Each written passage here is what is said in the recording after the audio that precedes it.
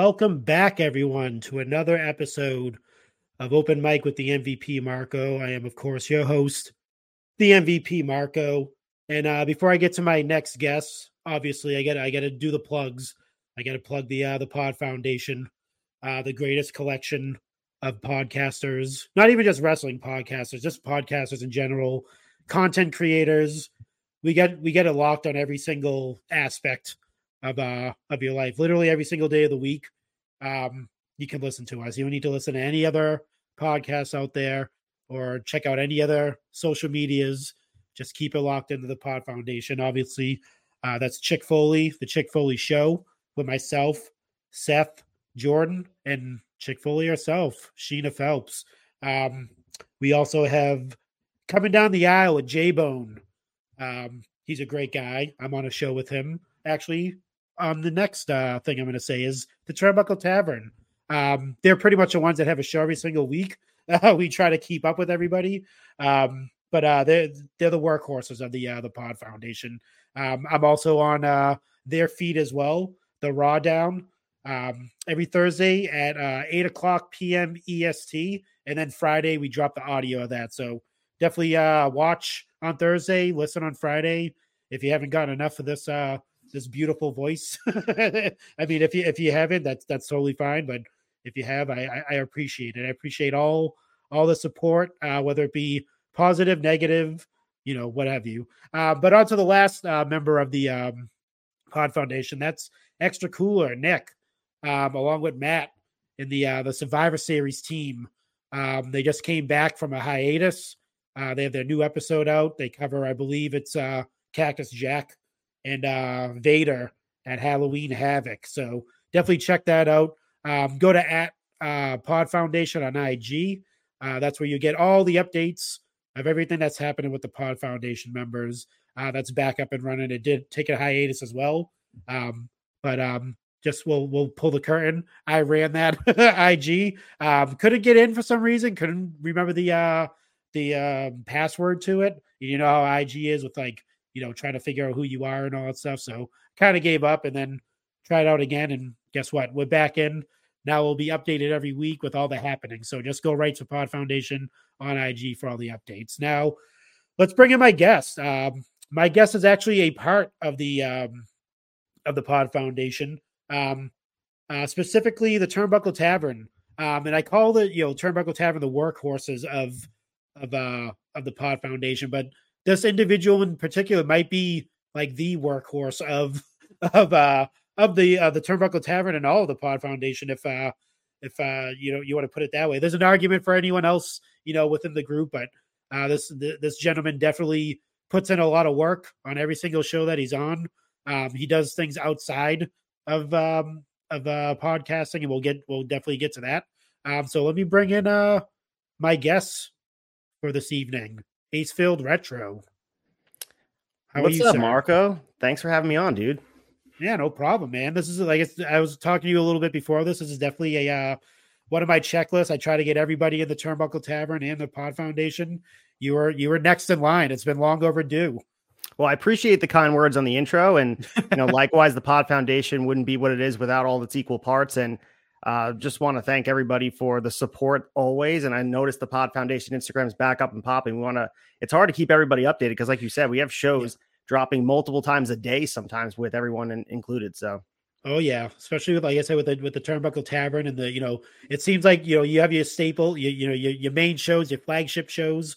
We kind of our shows are individually kind of creeping up there. I'm not saying the flagship show isn't it, but Brace for Impact, the Raw Down, they're creeping up in the Turnbuckle feed. So, but yeah, I mean, you have that, you have Wrestling Tonight, you have Big Night, just everything. I mean, I'm waiting for hopefully Broken VCR comes back at some point. That'd be something to look forward to. And then obviously with the Chick Foley side of things, we're starting to do more shows like me. I have this show, obviously.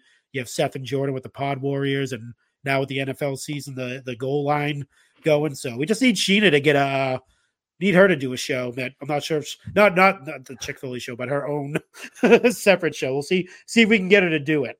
Yeah, just a separate of wrestling one. They can talk about life on the farm. I mean, that's always one of the more interesting parts of the chicky quickies that they drop. And it's always a fantastic listen because I think we're on such different places in the United States and even sometimes out of the country. Yeah. So everyone's bringing a different perspective to their wrestling fandom and otherwise. So it's really cool. Yeah, definitely. And like I said, you're the workhorse, like I say, of the Turnbuckle Tavern. You're on like multiple shows, obviously, but then if someone needs a hot tag to come into a show, you're definitely there. Like, how do you do you just love talking wrestling? Like, is this do you share that passion? Does it ever get boring to you? Like, what's going I on in wouldn't your say mind? it's boring. I mean, there's times where, if it ever feels like it's a chore, it's because it's not as driven as conversation. My most fun I have on the shows is the shows that are really focused on whether it be a specific event, a specific show. Like Shot Nostalgia is my favorite to do because of the fact Yes. it's so driven in context. And like, of course, I love the retro watch along, but it's also really fun to go back and dive deep into the newsletters and see the financials behind things and why decisions were made and kind of seeing the precursor. Like we're reading the newsletters from 1987 and seeing like the next newsletter we're about to drop when we do the show is about Kurt Hennig coming over to WWF and what that means and how much it's like hurting everybody else. So it's so cool to see those names drop and like almost predict the future in hindsight. So long story short, I do enjoy podcasting. It wouldn't be as fun without the guys that we do it with. I love working with Colton and Mike and Chad, of course, but everyone in the tavern and Pod Foundation is awesome. Yeah, definitely. And I was actually going to bring up Sean Nostalgia because I do love the fact that you actually go back into and you like you said you read the business side of things depending on what the topic is and stuff like that and what that meant and it's almost like it's obviously it's not happening now but it gives that feeling of like something brand new. You're like, oh man, because now we have that. Back then we weren't really reading finance. I wasn't anyway. I was more interested in the product more than anything. But now when we're doing podcasting and things like that, now you can go back and you can actually see the financials and see the business side of things and why they made these decisions. You can actually bring that into the the entertainment part of and I do love the fact that you do that. That's a piece I think is missing from a lot of wrestling podcasts. Besides the ones that are done by like the legends, but yeah, of course, the people like us doing it. Building the context is so huge for us. I mean, we could sit there and enjoy the product because some of the stuff we've already watched, and like I think the most recent episode we did was the precursor to WrestleMania 3, and everybody's familiar with that card. Obviously, Hogan and Andre and Ricky Steamboat versus Macho Man. We all enjoy the pomp and circumstance that happened at the Silverdome that night. Yep. But understanding the stuff that went on beforehand and how not guaranteed it was that Andre the Giant was even going to be able to compete that night. And conversations in the newsletter about they're making contingency plans for that. And that's something you don't consider. Obviously, Andre was beat up and he was at the end of the rope as far as competing goes. But looking at really them laying the map out for Paul Orndorff potentially getting that match in the main event and talking about the butterfly effect, about what would have changed and is the business exactly where it was? Is it too dramatic to say that WWF is not where it is or WWE is not where it is because Andre didn't get slammed by Hogan? That's the type of conversations I love having because if it's not right place, right time, we could be looking at a completely different business that we're all a fan of. Yeah, definitely. Like the butterfly effect, as they call it, or just a ripple in time. If, like you said, that never happens. That body slam doesn't. That's the thing that they show right at the beginning of all their their product now. So like that's the staple of WWE. That slam. If that slam doesn't happen, yeah, you're right. Does WWE exist? Does wrestling exist? Are we still looking at territories? Right. It will definitely. I definitely want to get into it's not really territories, but now you're seeing like a lot of local wrestling organizations pop up. I started talking about a little bit on my show, Chaotic Wrestling. That's in my area. If you go on their website, they actually have they started an alumni page, and it's pretty insane the amount of people that came up or have wrestled in that organization. You have like MJF, Cody Rhodes, Sasha Banks. I think Kofi was in it at one time. Carmelo Hayes, who was Casanova when he was before his name change and stuff. But do you see that? I mean, you're in the scene. We'll kind of skip to it. I'm going to kind of skip ahead. You're kind of in that scene now. Do you see that as as a thing that's happening? Not really territories, but more local driven organizations that aren't traveling, state lines. They're staying within that state and putting on shows. it seems like every week on my end anyway. It seems like Yeah. there's a show literally every week or every other week. Is that the same? Do you see that happening?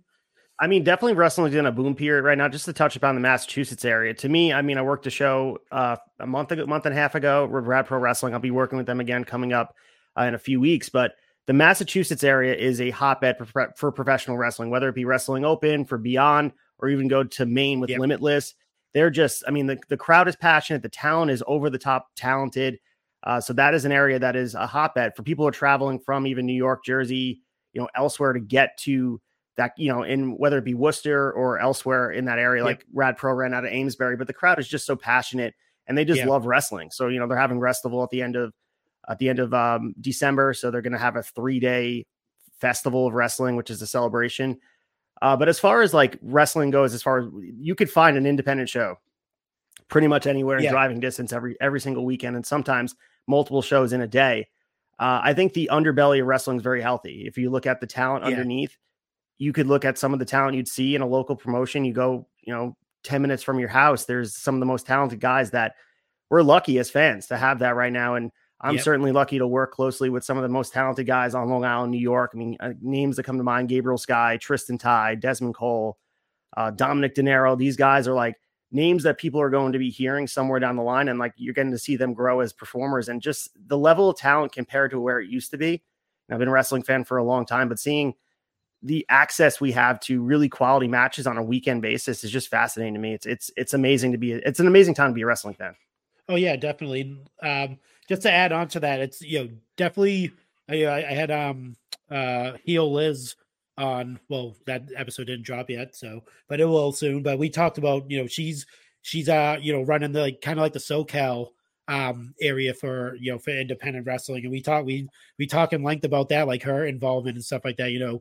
Being a referee in some of the matches, doing announcing, getting involved in some of the matches and stuff like that. And I know obviously you do a lot. Is that something that you would consider do? Are you going to take a bump at any point? Do you think? It's been discussed for sure. I was in the Rumble back in February where I was eliminated, but untouched. I had to take the cowardly way out. But it's definitely being discussed down the line. During practice, I've stepped foot in the ring. I'm not taking bumps at all, but the guys kind of are yearning for it. I think they've asked me to do things with me and want that to happen, but I'm going to be 35 years old this January. So I'm not sure if that's, that my time has passed as far as being an active competitor, but who's to say I won't take a bump and, be out cold for the rest of the night, because that's what the announcers do. You got to sell it like a champ. Oh yeah, definitely. If you go to her page, Hail Liz, she actually took a light tube somebody's head. So I asked her how'd that go? Did they ask you to do it, or did they give you any tips?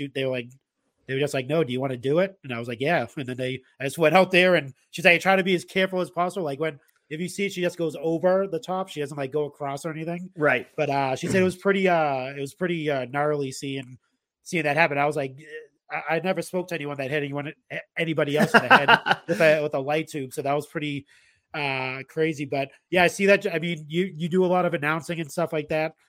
So I figured, maybe down the line you're gonna not strap on the boots and do like a 60-minute Broadway or anything like that. But like, do you ever get that feeling like when you're in ring doing the announcement? Like what's that rush feel like? Well, I mean, so the biggest itch is to take a bump, like when they have the crash pad in the ring and all the guys are doing flips and springboards and things. I just want to get up there and do it. Then I'm like, I think twice and don't want to hurt myself. And but in the ring, the rush in front of the crowd, like when I first did it, I was nervous beyond belief. It was something that I just took a jump and decided to, reach out to Remarkable Wrestling. I reached out to a few schools just to see like if anyone's in need of a ring announcer. And by the way, they are. So if you guys are interested in doing something like that, referees, ring announcers, just interviewers, things like that. There's a need in pro wrestling for that. So if you're interested in any capacity, just take the jump 2 feet in and try to figure out how you can make it happen. But the first time I did it, I had just messaged a few, and Kono from Remarkable Wrestling got back to me. He's the one that runs the account. And he said, just show up to the school and you can have a tryout. So in front of all the guys, he gave me a rundown of these practice matches, and I had to just kind of show out. And then it would be a year probably for the next Halloween show. The first show I had, it's like the poster over my shoulder. for the Haunted Halloween Havoc event. That was my first event. And, you know, it was just kind of baptism by fire, figure it out. And over time it's gotten better, but it's one of those things you don't know it until you try it, but there is a rush every time you step in for that ring. To me, it's a holy ground, really, for a wrestling fan to be there. And the ring that we work on in NYWC, well, that ring from my first show and a few shows that we ran, that's the original ring from ECW. That's the ring that they use in ECW. And that entrance ramp is from ECW, the original brick, because Mikey Whipwreck was influential in starting that school. So I'm really standing on hallowed spiritual ground. That's insane. That's nerve wracking in itself. Just knowing that you kind of have like the presence or like kind of like the spirit of ECW for sure. I mean, there's a huge thing like this area of New York. There's a lot of influence from ECW and the fallout of where everybody went. And Mikey Whipwreck had such a huge influence on this scene, NYWC, and eventually what became what it is now and what they've turned out. They've turned out superstar after superstar, whether it be Cardona, Willow Nightingale recently. You can talk about Alex Reynolds and John Silver. So like NYWC continues to create stars, but you're right. I mean, looking at like when I first walked through, I had to touch the brick wall because I'm like, this is the original one. Everyone's like, what? But they have seen it. But for me, I was like, this is amazing. That's crazy. It's history. You touch it right for sure. Whether it was like it is what it was. The impact that it had. I mean, it was a short run obviously for ECW, but just the impact it had on wrestling. That's definitely like you said. That's a sacred thing, that brick wall there. Dude, I'm such a nerd too for that stuff. Like when I went to Fenway Park, I know you're familiar, you're a Sox fan, and Wrigley Field, like those things, if those walls could talk, I'm such a huge fan of just history leading buildings and just what they've seen. And my heart was broken when the Yankees tore down their, the original Yankee Stadium and that type of stuff. I mean, you can't replicate history, and that's like baseball's a huge thing for me as well, but history is huge for me, especially in all facets. And why would you erase that? Oh yeah, definitely. That's J-Bone, when he traveled up here during the summer to see the Yankees are playing the Red Sox. Yanks got smacked that day. I remember. That's 12-1 or something. We met up earlier, and like the restaurant we were at is on Lansdowne Street. So like literally you're sitting at your table, and if you look out the window, you can see the wall, the Green Monster. Just like you can you see people sitting up there drinking and stuff like that. They're getting ready for the game. But he was pretty stoked that he got to actually see, and actually, enter the field and stuff like that. I'm like, be it whatever, whoever you are, like if you're a fan of, it doesn't matter. Like I want to go to Wrigley Field definitely at some point. Definitely want to go to Yankee Stadium. Just experience that type of thing. It doesn't matter like whatever rivalries and stuff like that. It's more or less like history, and be able to be like, I actually set foot in that place. That's all I really want to say. Honestly, for me, it's a huge thing. Like I just think history, and we talk about this all the time on Wrestling Tonight about what WWE has over everybody. It's you can't replicate history. They have the benefit of being around for all these years where they can lean on their past and bring back legends and talk about the lineage of the Intercontinental Championship. It means something, but we were just talking about on Shot Nostalgia. We were talking about the tag team tournament that they did on a one-off as a Crockett Cup imitation called the Frank Tunney tournament. And it was this tag team tournament. It was supposed to be this thing that was lineage driven, and they want to keep it forever in 1987, and it never happened again. So I think about the same thing with the Owen Hart tournament. Like if 20 years from now, this might be the most prestigious tournament that we know. And right now people look at it as like, does it really mean anything? You get this fake belt, who cares? But like 20 years down the line, it might have all this prestige thinking about all that came before it. So it just takes time. Yeah. I'm hoping that by that time, they, the WWE and, his family come to some term of agreement, and they can work with the AEW as well, if that's still the case. And they can, kind of bring, I think that's what, obviously, that's the piece that's missing. His career was in WWE. True. So that whole thing we're missing right now. Obviously you can go to the Stampede and New Japan and all that stuff, but the core of his, fan base was WWE. And I'm hoping, like you said, if it is like, that tournament does become prestigious down the line, like maybe at some point they can, all work together and kind of give him his just due in that sense. So it would be awesome down the line for wrestling to work together all together. And who knows with the new leadership team with, TKO, if they have a different mindset, maybe they have a different mindset about looking at the business. But I think that's where wrestling's become the strongest, when different companies work together and lift each other Yep. up. And as long as there's not this insecurity that someone's going to put each other out of business. And I think over time, the Monday Night Wars have like PTSD for Vince McMahon. He doesn't want to help anybody. Yeah. But I think true. wrestling, I mean, can you imagine a super show, what that would do for wrestling if you had this super show with all the major American promotions working together? It's a pipe dream. But to think about the dream matches of potentially Roman Reigns and Kenny Omega representing their brands, or it's just, that would be amazing. That would create another, you want to talk about a boom period, take it above that if WWE and AEW work together. Yeah, like, and it doesn't have to be like it doesn't have to be like a multiple pay. It could be like a once a year thing. Right. It could be once every like 5 years they do it, like something where they can, obviously, because they need to plan and make sure on the business side they have to do all that stuff. But that'd be crazy if they can actually set something up where it's like one thing that they do like once a year, or like I said, by like every other year, or every 2 years, something where just to give us fans that one moment of like you said, seeing their top star versus their top star. Because obviously with AEW we get to see a lot of different dream matches and stuff like that. But obviously the real dream matches are the biggest stars from the two biggest companies essentially like going at it. Like, man, a Seth Rollins versus like Will Ospreay, or Seth Rollins versus like even Orange Cassidy might be crazy. Like just to think of that as a wrestling fan is like insane. Like I can't even like describe it. Like it'd be pretty wild to see that happen. Hopefully, like you said, with the new management and stuff like that, it's they take a different approach when it comes. But for now, we'll get to enjoy AEW and Impact working together, Impact and Japan working together. And I think the inroads of wrestling realize that, it's cliche, but a rising tide lifts all ships, and WWE can help more than hurt anybody. I think they're too big to sink at this point. They're at the top of the heap looking down on everybody, and they already have guaranteed money with this TV deal coming in and all the broadcasting rights. So why not help the wrestling business at large? Yeah. I'll say this. The wildest thing that I seen on WWE television was Chris Jericho on Broken Skull Sessions.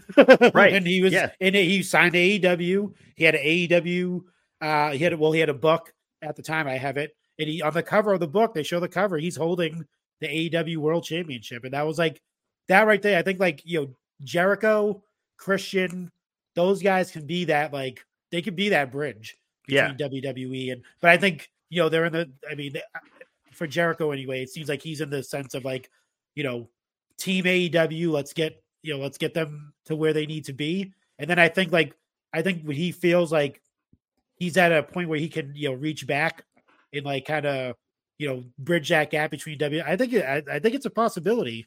I think he's that guy to do it personally. I think Jericho is that guy that can go, let's make this happen. Talk to Tony, talk to whoever about Triple H, whoever's going to be in charge down the line. And I think he can make it happen, man.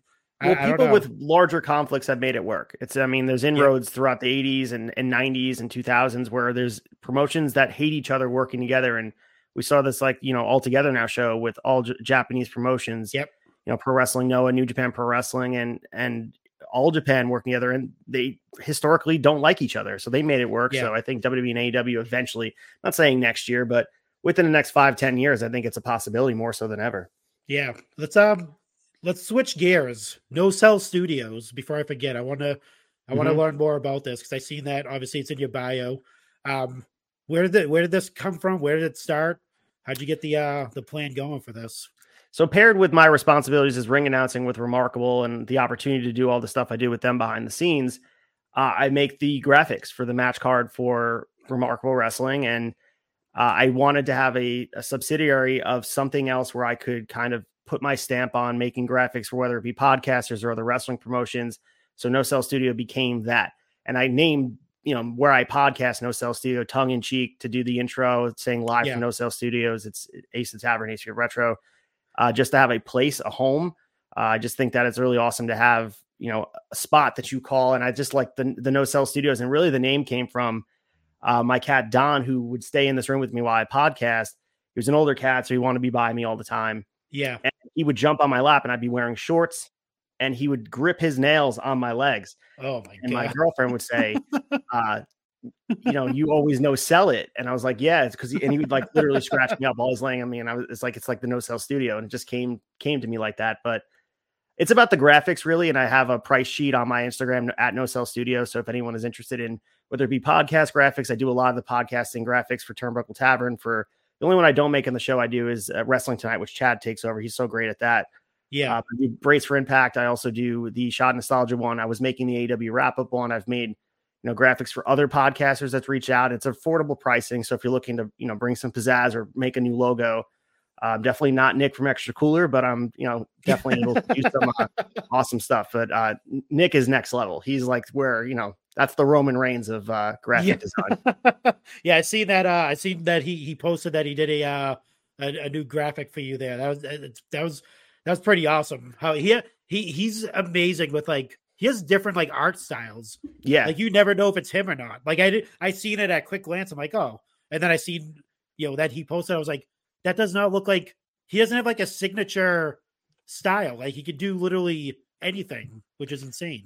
Yeah. So I gave him, the quick turnaround, by the way. If you guys are looking to get something done by Extra Cooler, reach out to him. I'm not sure what his books look like for the rest of the fall and the winter, but shoot your shot because that dude is the best. I mean, if you want a shirt that has, being co-signed by FTR, who rocks his gear and all that. But the turnaround on was so quick. I had this idea because I have the show in Massachusetts coming up on 10/21, and I do these, Victory Pro Wrestling. They're nice enough to let me do the media tables there to give out stickers and sell things there for promotion of the tavern and Acefield Retro, the brand.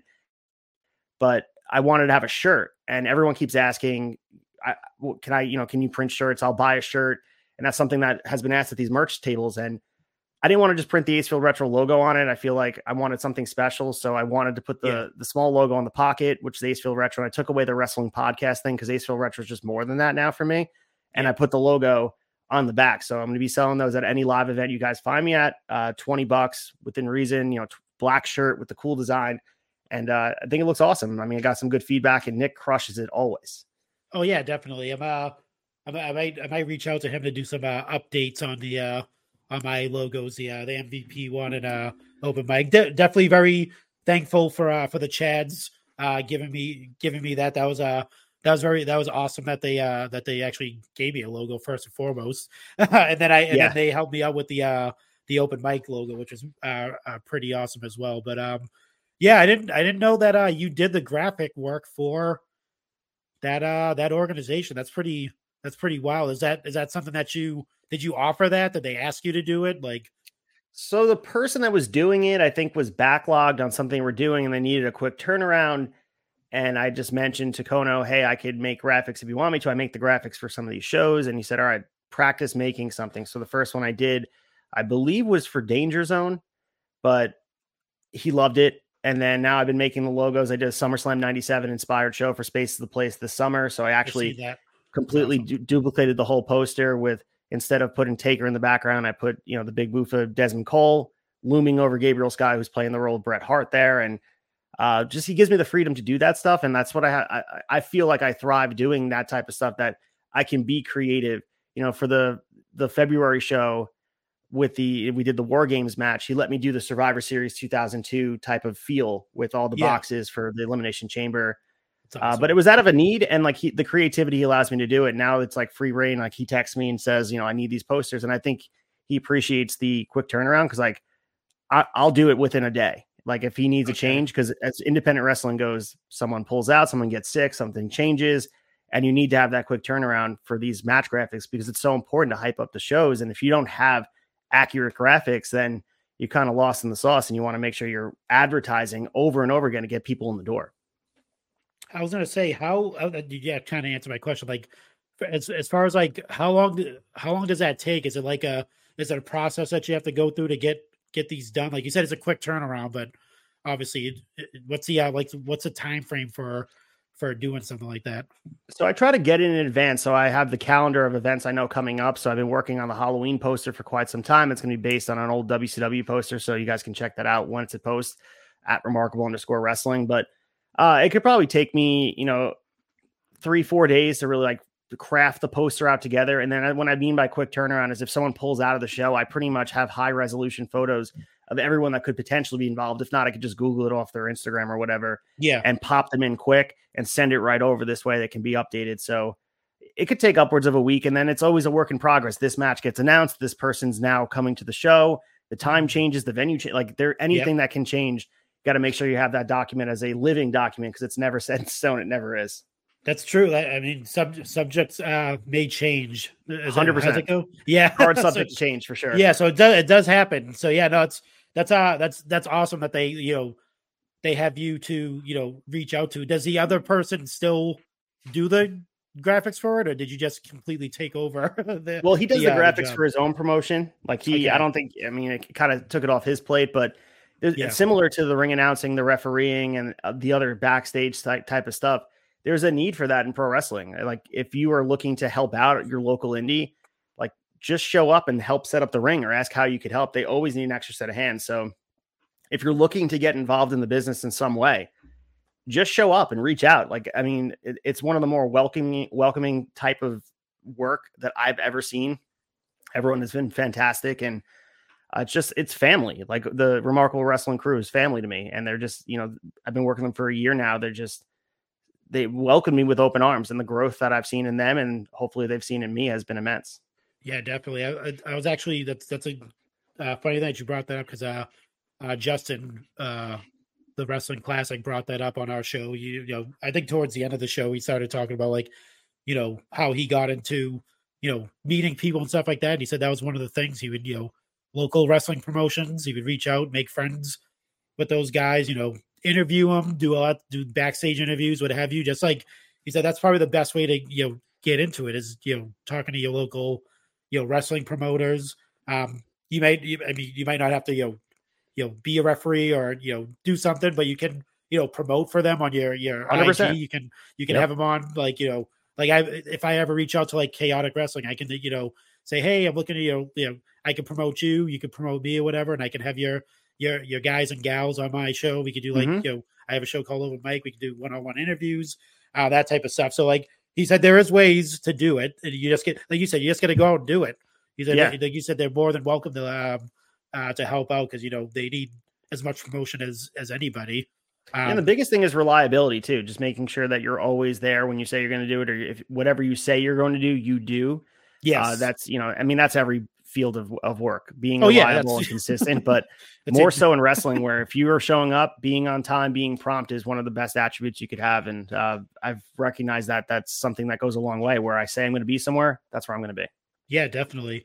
Let me go to, actually, we'll skip to not really the beginning, but we'll go with the Turnbuckle Tavern. How did you get hooked up with the Two Bad Chads?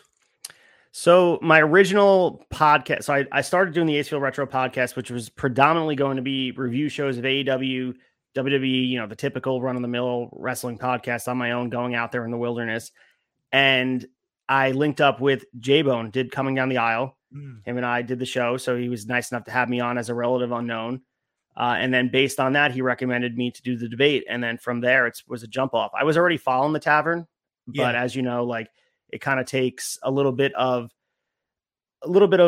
getting to know everybody before they allow you into the fold. I think with the Turnbuckle Tavern, they want to kind of make sure you're vetted. And I think the Turnbuckle debate, even though it wasn't intentioned to be this tryout for people to eventually come into the Tavern fold, you do kind of sort out some people that you work well together. And that really, the first show I did with Sneed, Chad, and Tom, and we kept in touch after that. It was a few months before they pitched Honor Society to me to do the ROH show with Tony buying Ring of Honor. And then, obviously didn't pan out to the way we wanted to. They were just having it on AEW. So it was kind of this one thing. I was like, man, I'm getting sick of doing Honor Society because it's just Ring of Honor being piecemeal conversation. Yeah. I'd rather do something more meaningful. And that's where Shot Nostalgia kind of birthed from. Cause I was like, I want to do something that's, it's tangible. I could sink my teeth into, and there's nothing more than, Shot Nostalgia is definitely, when you pick the topic, you dive deep into it. Yeah, definitely. So after, you did the Turnbuckle debates and all that stuff, and where did you pitch doing your own thing. Did they ask you to like start doing shows for them, or was it something that you brought to them? So Chad reached out to me and said they had this idea for this Ring of Honor show because, again, Tony just bought it, so he thought it'd be a great idea. So the original concept was myself, Freems, and Sneed. So starting, I think it was Thursday evenings, we were going to do, Thursday because the Raw Down was on Tuesday at that point. Yep. So Thursday evenings we were doing Honor Society, and like I said, the content became too thin because we were waiting for them to launch the show. It never really happened. So what we were doing is tying in the history of Ring of Honor, and then it just became like pulling teeth to find news, like piecemealing things out, having discussions of like, would Luchasaurus be a good fit on Ring of Honor? Or like, could you pull this? It just became, it wasn't great. So then Shot of Nostalgia came from, and I had mentioned Chad, and I think I had earned enough, trust at that point because Honor Side was already going for, I think, about 15 weeks or so, or more than that. And I had said to him, I had this idea for this retro show. And I remember in the advertisement on the flagship, where they, right before they go to Call to Hawk, it says even a shot in nostalgia. They have said that on the ad. And I got the name from that because what's better in a tavern than a shot in nostalgia? And I pitched the WCW 1996 idea. He loved it. And obviously Bellcaster, I had worked with on the debate, but then also worked with him on the AEW wrap-up show here and there. So I felt like he would have been the perfect dance partner for it. And off to the races. We're in the 5th season of like almost 100 episodes in. That's insane. Yeah. What's your favorite? That's kind of hard to ask. What's the show you like doing the most out of all the shows you do for Turnbuckle Tavern? It's probably Shot in Nostalgia just because of the creativity, and I'm really guiding the ship of where it goes in the conversation, because it's not only just fact driven what we thought of the matches, what the newsletter was saying, and what was happening around that time. It's also asking these hypothetical butterfly effect conversations to Colton's on the show now, or just to Mike about how did he feel about this? How do I think this would have changed, comparing it to modern day product? I just like that very abstract conversation that comes from history, because it's amazing to me how much everyone forgets that everything that's happened in wrestling pretty much has happened before. And I think as time continues, we continue to see history repeat itself. And that's the same thing in a lot of different aspects of life. But wrestling is you could definitely predict the future by reading the past and understanding where things are or as where they used to be. But Shot Nostalgia is a lot of fun. It really is a lot of work, but a lot of fun. Yeah. It's, I only ask that because everyone does so many, different shows now. Like at the beginning, it was like, I was only doing the Chick Foley show, and obviously Seth and Jordan, obviously they were just doing that as well. And then like, as you go along, like you kind of like, I love doing the Chick Foley show. Like when we do it, like, cause we obviously broke it down to like when there's like, big pay-per-views, if like these shows that we do are like the weekly shows, right? When we do the Chick Foley show, I take it as like the pay-per-view. Essentially, that's the right. That's how I look at it anyway. Now it's like the main event, and then and that's when Sheena, if you want to make her the equivalent to like a Roman or a Hogan or something like that, that's when you see her. You see her. She makes her appearance during the pay-per-views. But and I do love doing the Raw Down. I do love doing this show, but I can't really pick one that I love doing the most. That's the hardest thing, because I love talking to J-Bone. And young Anthony when he decides to show up.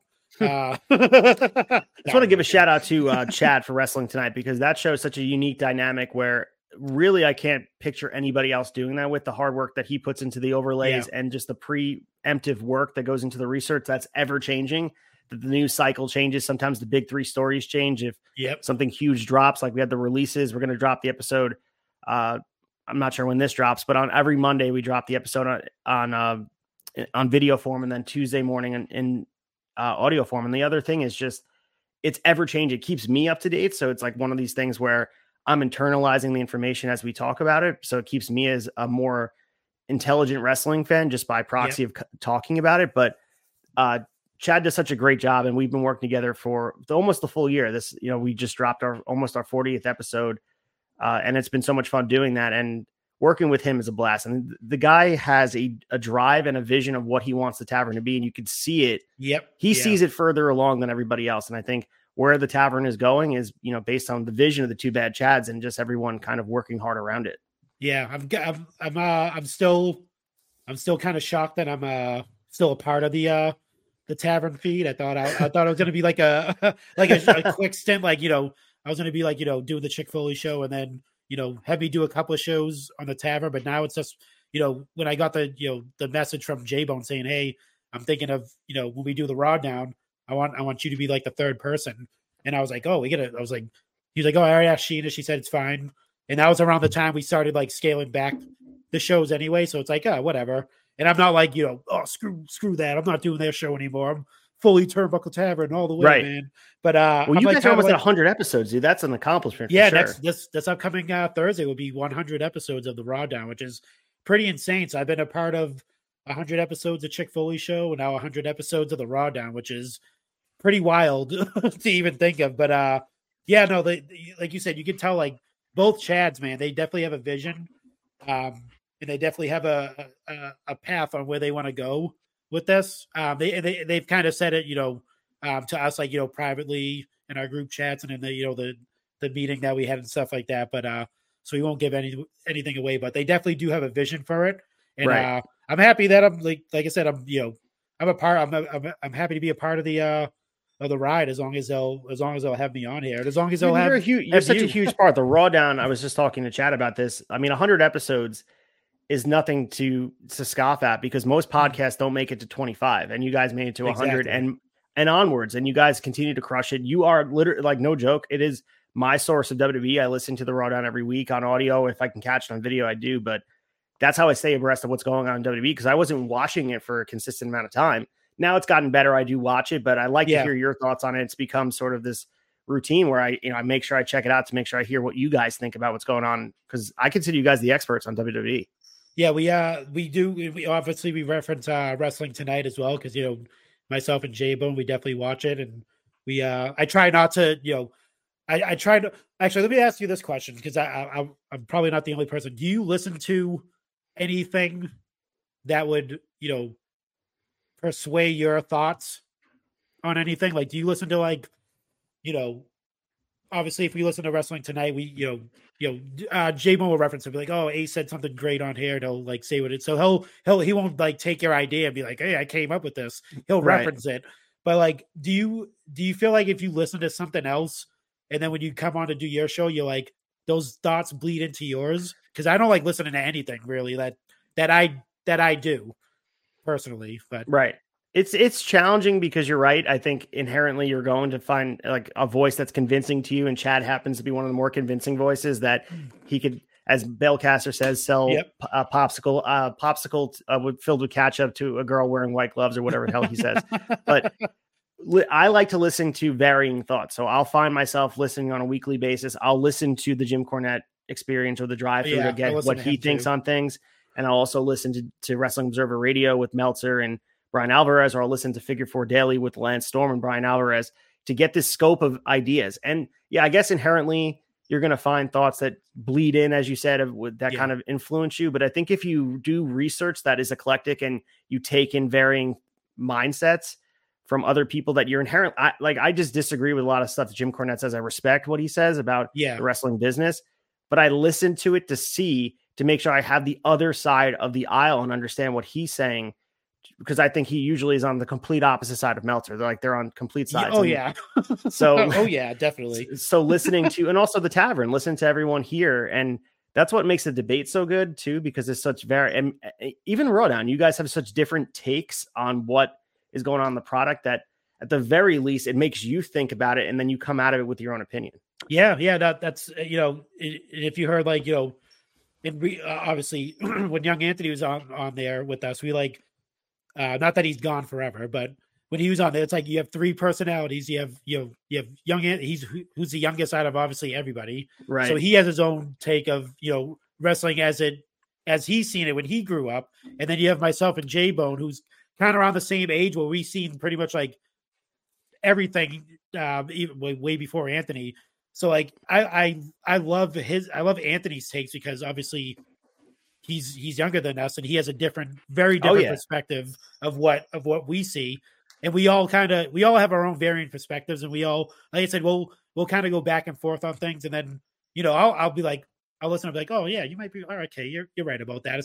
We never like get into like full blown, like, Skip and Shannon type of fights or anything like that. But it'd make good radio. But I think everyone's at least somewhere near. I mean, we're all near like what we all think, and I think we're always at the point where I have an open mind to be convinced otherwise. Like I try my best to always think of it from the other side. Like the most passionate I've been about topics was the CM Punk stuff, and I found myself like I have to step away from it and see it from a different varying perspective, and that's why Bellcaster and I would have these offline conversations about it, because he felt strongly the other way, and that's why we need to have conversations about, with other wrestling opinions and not get, upset or offended. Like I think people across all different domains could have a lot of, you can make a lot of good by having a conversation with someone that just disagrees with you.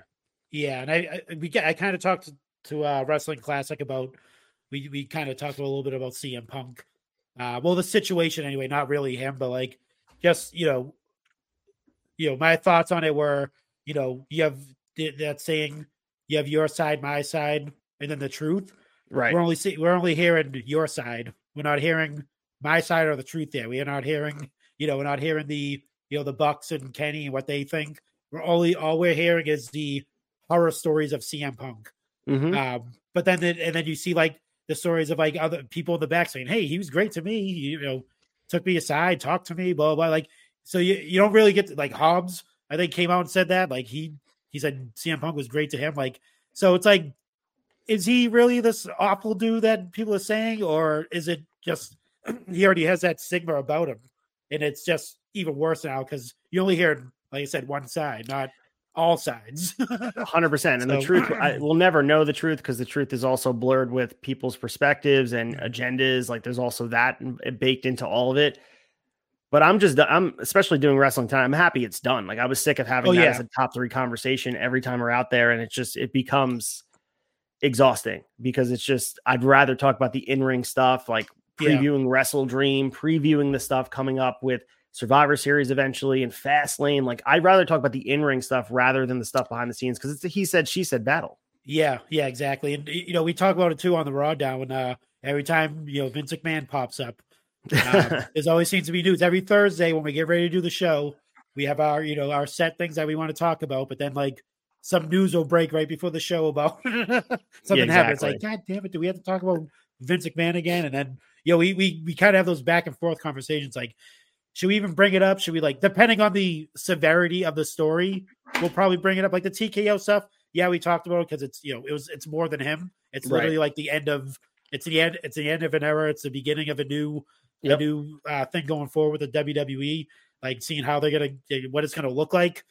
Like they're looking at, like I said, they might be doing title changes at some point. They might be adding weight divisions. They might be calling it like a TKO weekend where they're gonna do like UFC, WWE pay-per-views back to back. Right. So there's some exciting things happening, but what happens when the exciting things happen and you get a thing about, now Vince McMahon's like new allegations, they want to oust him. There's more allegations coming. It's like you try to escape it, but sometimes you really can't escape the. And I always say, like when we talk about it, I'm not a business major.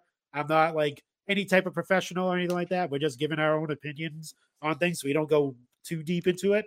But it is disheartening when you have to, like, you want to talk about the product, and just like Sam Roberts says, he has it on the back of his watch the product. That's it. Just watch.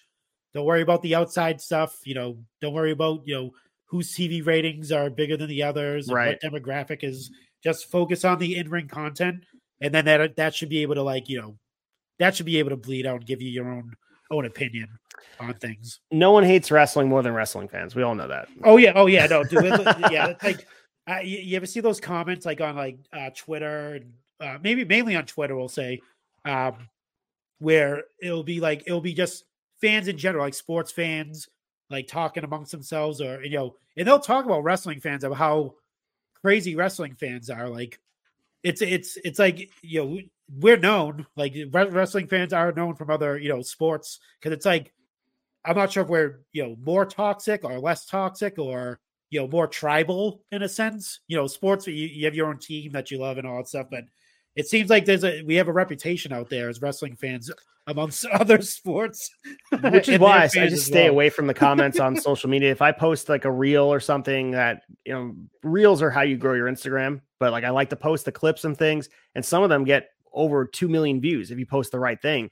And there's comments is littered on there. I just refuse to read them because someone is saying something that is ridiculous. It's baiting. Yeah. It wants someone to. They're trying to initiate an argument. Same thing with Twitter. I just try, or X, what they call it now. I'm trying my best to stay away from that and just, like you said, watch the product and consume it in our ways. Listen to people that I respect or that I think has value in their opinion, not just reading some person with a no profile picture.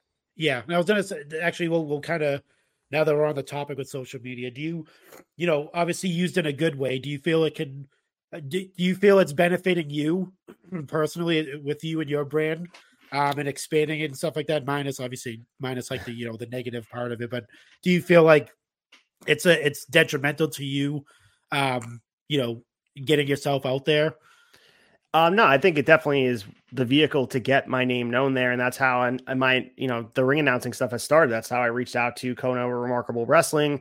That's how I continue to post things that hype me up. And like every time I do a show, I try to make a habit out of taking a picture with whatever jacket I'm wearing, posting a clip of the ring announcing.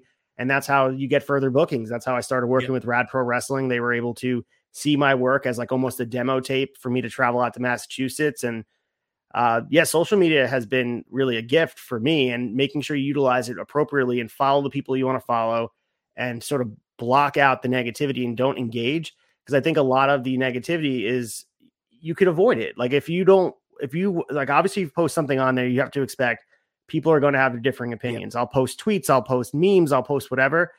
I just don't engage the comments. I let them kind of just sort themselves out. I post it and walk away. And I think what Chad said, you post and ghost. That's what the tavern does.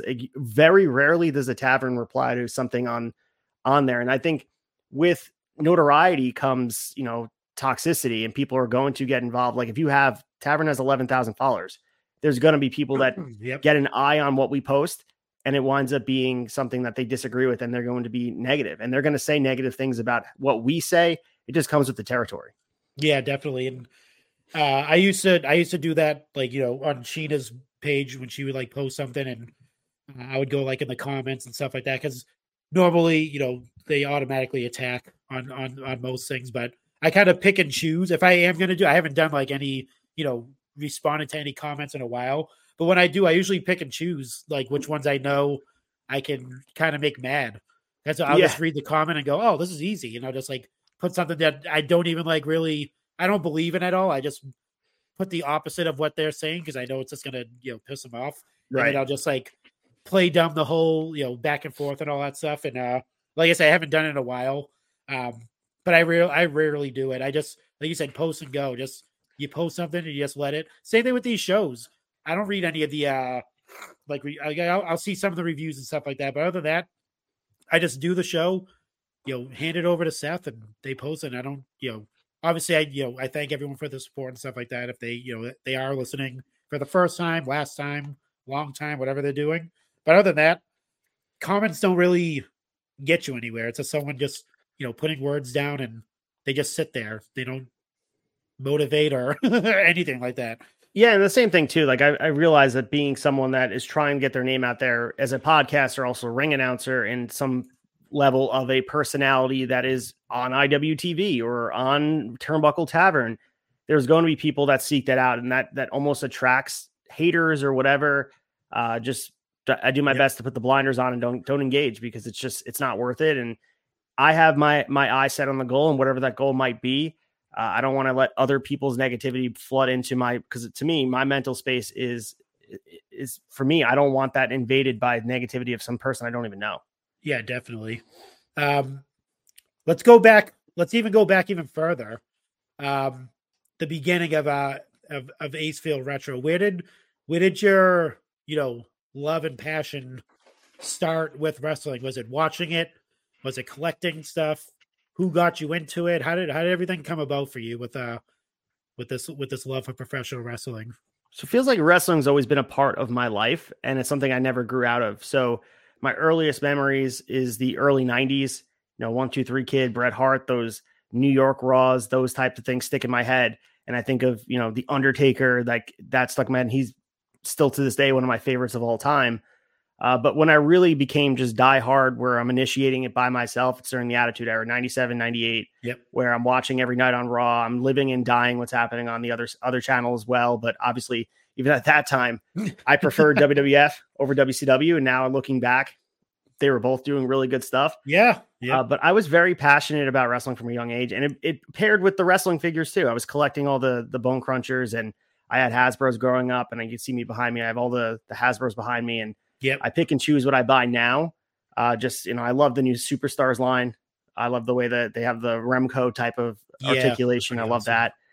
But yeah, wrestling's always been a part of my friend groups as well. Like all my friends were diehard wrestling fans to the point where some of my closest friends we first met doing backyard wrestling on a trampoline. Like that's really how like we first started hanging out, and we would just like book these cards, and we have all these different characters and these championship, and we put it on a videotape. And after spending a day on the trampoline or in the backyard building our ring and wrestling, we would like get together, order pizza, and then watch the event, which is just awesome. And then also that's paired with watching Raw and SmackDown. So it was like all consuming pro wrestling. It just became, one of my only things I enjoyed. And like, obviously I love sports and stuff, but nothing's really top pro wrestling ever. There's been ebbs and flows in my fandom. As far as when I'm most passionate, I look back like 2011 to like 2013 is probably my least favorite time. I was student teaching. I was busy. I still was keeping up with the product, but I wasn't as in depth with what was going on. And I look at 2014 with Daniel Bryan's rise up the card and the main eventing, that like reignited the fire. And of course, when AEW came along, it just like lit that fuse, and I'm back, so it's been a part of my life for a very long time. Who was there anyone in particular that showed you wrestling? Or I think it was my brother, my older brother, who no longer is a fan. He's familiar with the product, but he was diehard during the Attitude Era. Yeah. My brother Jimmy he doesn't watch anymore, but he was the one who showed me, and I just kind of took the hobby and ran with it. But he was very much into it, watching the pay-per-views and watching Raw with me. And like I said, he keeps up with the product a little bit now and knows some of the guys, but doesn't watch it on a weekly basis. He would be what we call a lapsed fan for sure. I think he watched Mania last year. So he's always my gauge of what the casual fan or former fan knows. Like I'll text him like, hey, do you know this? Or whatever, just to see like what that person would think, if someone who's diehard watching during Stone Cold's rise at the top, and sometimes he surprised me what he doesn't know. Cause like in our bubble, we think Roman Reigns is this biggest thing. And sometimes like we're just so in our bubble that we don't realize that it doesn't reach that level yet. Yeah. It is weird too. Cause like, well, just to pivot off it with the Roman Reigns thing, like you'll see like, obviously like athletes, like, a lot of them watch wrestling and stuff like that. So like, you'll see them do like the ones. You'll see like on those the pre-shows, they'll say like they'll do like the acknowledge me phrase and all that stuff. And so it's there, but it's like you said, it's kind of still in a bubble where it's not there. It's amongst sports and athletes and things like that that really take hold of it. Like you said, with mainstream, I'm not sure if it's really there yet as far as with Roman Reigns anyway. Yeah, it's not to say it won't get there. I mean, The Rock is next level. Like with The Rock coming back, the conversation I had in wrestling tonight was like, should he be the main event of WrestleMania? Or like, what does it do to the product after the fact? Like I personally, being a diehard fan in the bubble, think it should be Cody's spot. But I also understand the impact. Like this is a dude who hypothetically could run for president. Like we haven't really had a situation like this ever. A star as big as The Rock. In my opinion, he might be the biggest star in wrestling history just because he transcends Hogan. He transcends all. Like he's a different stratosphere. So we're dealing with a situation that it's not just a part-timer coming back. It's someone who's larger than the business, and that's sort of the conversation you have to weigh out of nearsighted. It is definitely the choice. It's going to make the most buzz in the immediate, but down the line, it probably has a detriment to the product 5-10 years from now, because you stunt Cody's growth and maybe Cody never gets the level he could have gotten to.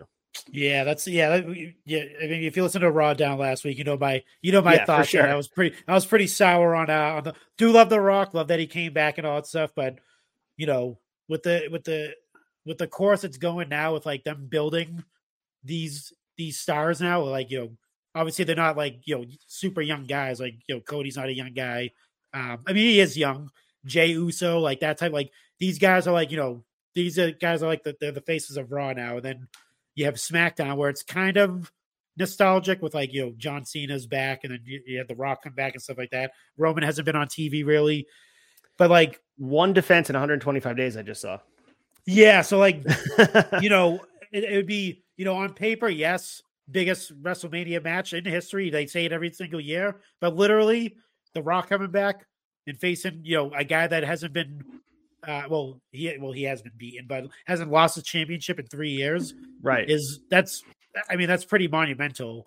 But like I said, if you want to hear my thoughts, definitely go on Raw Down. I was not too happy with The Rock's return on the wrestling level. Anyway, like you said, on the me being a mark, I wasn't really very. No, I agree. I agreed 100% with what you're saying. But like going back to the original, like the question you had said before we veered off was, my brother was like my entry point into it, and he was someone that like he loved it, and I think there's so many fans that loved it during that time that fell off of it. Yeah, that, us fans, like, not that it should be our duty to do it, but I think there's so much good wrestling that those people are missing because there's stuff that they would really gravitate towards if they just consumed it. And it's about getting their feet back in there. And we talk about it all the time. There's people that stop watching and something draws them back for a reason. And all of a sudden they're all in, whether it be work rate or whether it be this like eccentric character, something brings them back. And I think if you have an initial love for wrestling at any point in your life, if you give it another chance, you probably will find yourself watching on a weekly basis again. It's like an addicting drug. Oh yeah, definitely. Because how I got my wife started watching. Well, she's not watching. She doesn't watch it religiously, but like when we first started dating and stuff like that, I was watching it at the time, and she got back into it because it was a Monday Night Raw, and I remember it was like I think RVD was on. He made an appearance. It was like a while back. It was like, oh my god, almost 10 years ago. But it was like she's seen all these people that she's seen when she was watching it at the time, like, oh my god, Jerry King Lawler's still there. Oh my god, this guy's still there. Oh my god, this. And I was like, yeah, they, they're not, wrestling all the time, but they make appearances. So like that got her like back into it. And then obviously Total Divas debuted, and that brought a lot of like casual fans into it, a lot of women into it anyway. And that just that helped out a lot. So it just seems like now they're not really doing anything as far as bringing the casual fan in, and besides like bringing the Logan Pauls in and Bad Bunny and all that stuff, but they come in and then they're gone. So they're not really sticking around for the thing. So they get those casual fans in that one event and then they all disappear, hoping that it'll like tack them on. But I don't know their numbers or anything like that. I could be wrong. They could be just garnering a bunch of fans when that happens, but I don't see it anyway. But anyway, as far as, we talked obviously a ton about wrestling. What other things are you into? You said baseball earlier. You're, huge baseball fan. So I'm a diehard baseball. I love all sports. Hockey. I was a partial season ticket holder for the New York Islanders for many years, so I'm a huge fan. They are, disappointing at times, but that's a different story. But I love sports in general. Like if I had another passion, podcasting about baseball would probably be my close second. I do enjoy listening and talking baseball. John Boy Media, I think they do a fantastic job. But I have a fantasy baseball league that is just absolutely just awesome. And recently, based on a vacant slot, Matt from Extra Cooler joined with us. Oh, nice. And he kind of blended both worlds where like we do a live draft every year. It's a keeper league where you keep prospects. So you have to be really in the know. And so even with the Yankees being bad this year, not making the playoffs, it keeps you invested in the product of baseball. And to me, I think it's one of the best sports on earth. I think if people similar to the history part, as I referenced before, I think the history of the game is something that is leaned so far into, and comparing numbers of the current day for the people that came before him, whether it be within franchise or just like season, look at Aaron Judge's season from a year ago, just seeing where he was and comparing it to all the names. And like, you're seeing Babe Ruth pop up and Lou Gehrig and all. I just love that part about baseball. And I just think the game to me is in a really good spot with young talent. I love following prospects, their path to the major leagues, and making sort of myself aware, listening to the fantasy baseball part of it, but also just awareness of who's going to be good, the scouting piece of it. First of all, I would love to work in baseball in some capacity. It's just hard to dedicate yourself into two different things at the time. Yeah. Because just as passionate as people are about wrestling, baseball is a 365 thing for a lot of fans too. That's their thing. But sports in general, like I'm a Packers fan. So I watch them on every Sunday. I would say I'm probably out of all sports, football is my most casual. Like I just enjoy the sport watching. Yeah. Yep. But baseball, most diehard. And then like, as far as like passionate fan base, the Islanders are just absolutely my team. And I have a seat from the original Coliseum in here with Oh, me. really? So when it closed down into that, originally when it closed down in 2015, I was, I bought one of the seats and I have it here with me. So it's here. And I like to think about all the history that witnessed, the 4 straight Stanley Cups, and before my time, of course, but I was at some of the more meaningful games. The last game that ever played at the Coliseum with Beauvillier scoring the OT goal against the Tampa Bay Lightning in the Eastern Conference Finals. I was at the Pulak blocking the shot game, Tavares when he scored at Barclays Center to win their first playoff series since '93. I'm, diehard in that capacity. But like I said, wrestling with the podcasting and working independence, it's hard to dedicate the equal amount of time to all these things. Yeah, definitely. I was going to say my father, just to get to the next question, my father was a huge baseball fan. I have like he's baseball card collector, all that stuff. I have like all pretty much, I pretty much have his whole collection. And he loved it because he liked the pacing of it. He himself wasn't my father's from the South. He's born in Mississippi, raised in Arkansas. So like in the South, it's more relaxed. Mm-hmm. There's no rush. There's like, you're not like up East where like we're running around everywhere and we're trying to get to, get to where we're going. Where that's why he loved baseball was the obviously no time limits. So it was the patience of it, the pitching, the batting, everything about it he loved because there was no rush to get things done. Essentially, like obviously you have your innings, but at the same time, there's no the batter has to pick his swing, the pitcher has to the pitch the way he or she's supposed to. I should say, what is it for you? What is it about baseball that you love the most? Definitely is the pacing, as you referenced. Like it's one of those sports you can pop on the radio or have it on the background and be able to stay attuned to what's going on. It's definitely one of those things that they say, I mean, it's cliche, but it's the soundtrack of everyone's summer. Like I just remember all the memories I've had of the Yankee teams I'd have in the background with barbecues and at people's houses. It just was always there. And I also love the strategic nature of whether it be putting fielders in the right spot. I know the shift is something that's being banned now, but like putting fielders and shifting outfielders based on metrics and studying tendencies of batters. I love that. And you mentioned pitching as well, watching the science of pitching and changing the way balls are held and arm angle and all of that. I'm just fascinated by just the advanced metrics of baseball now. And sometimes there's an inundation of information that becomes over the top and it's almost too much information, where a lot of the old school foundational baseball minds would say it's about feel, it's about gut.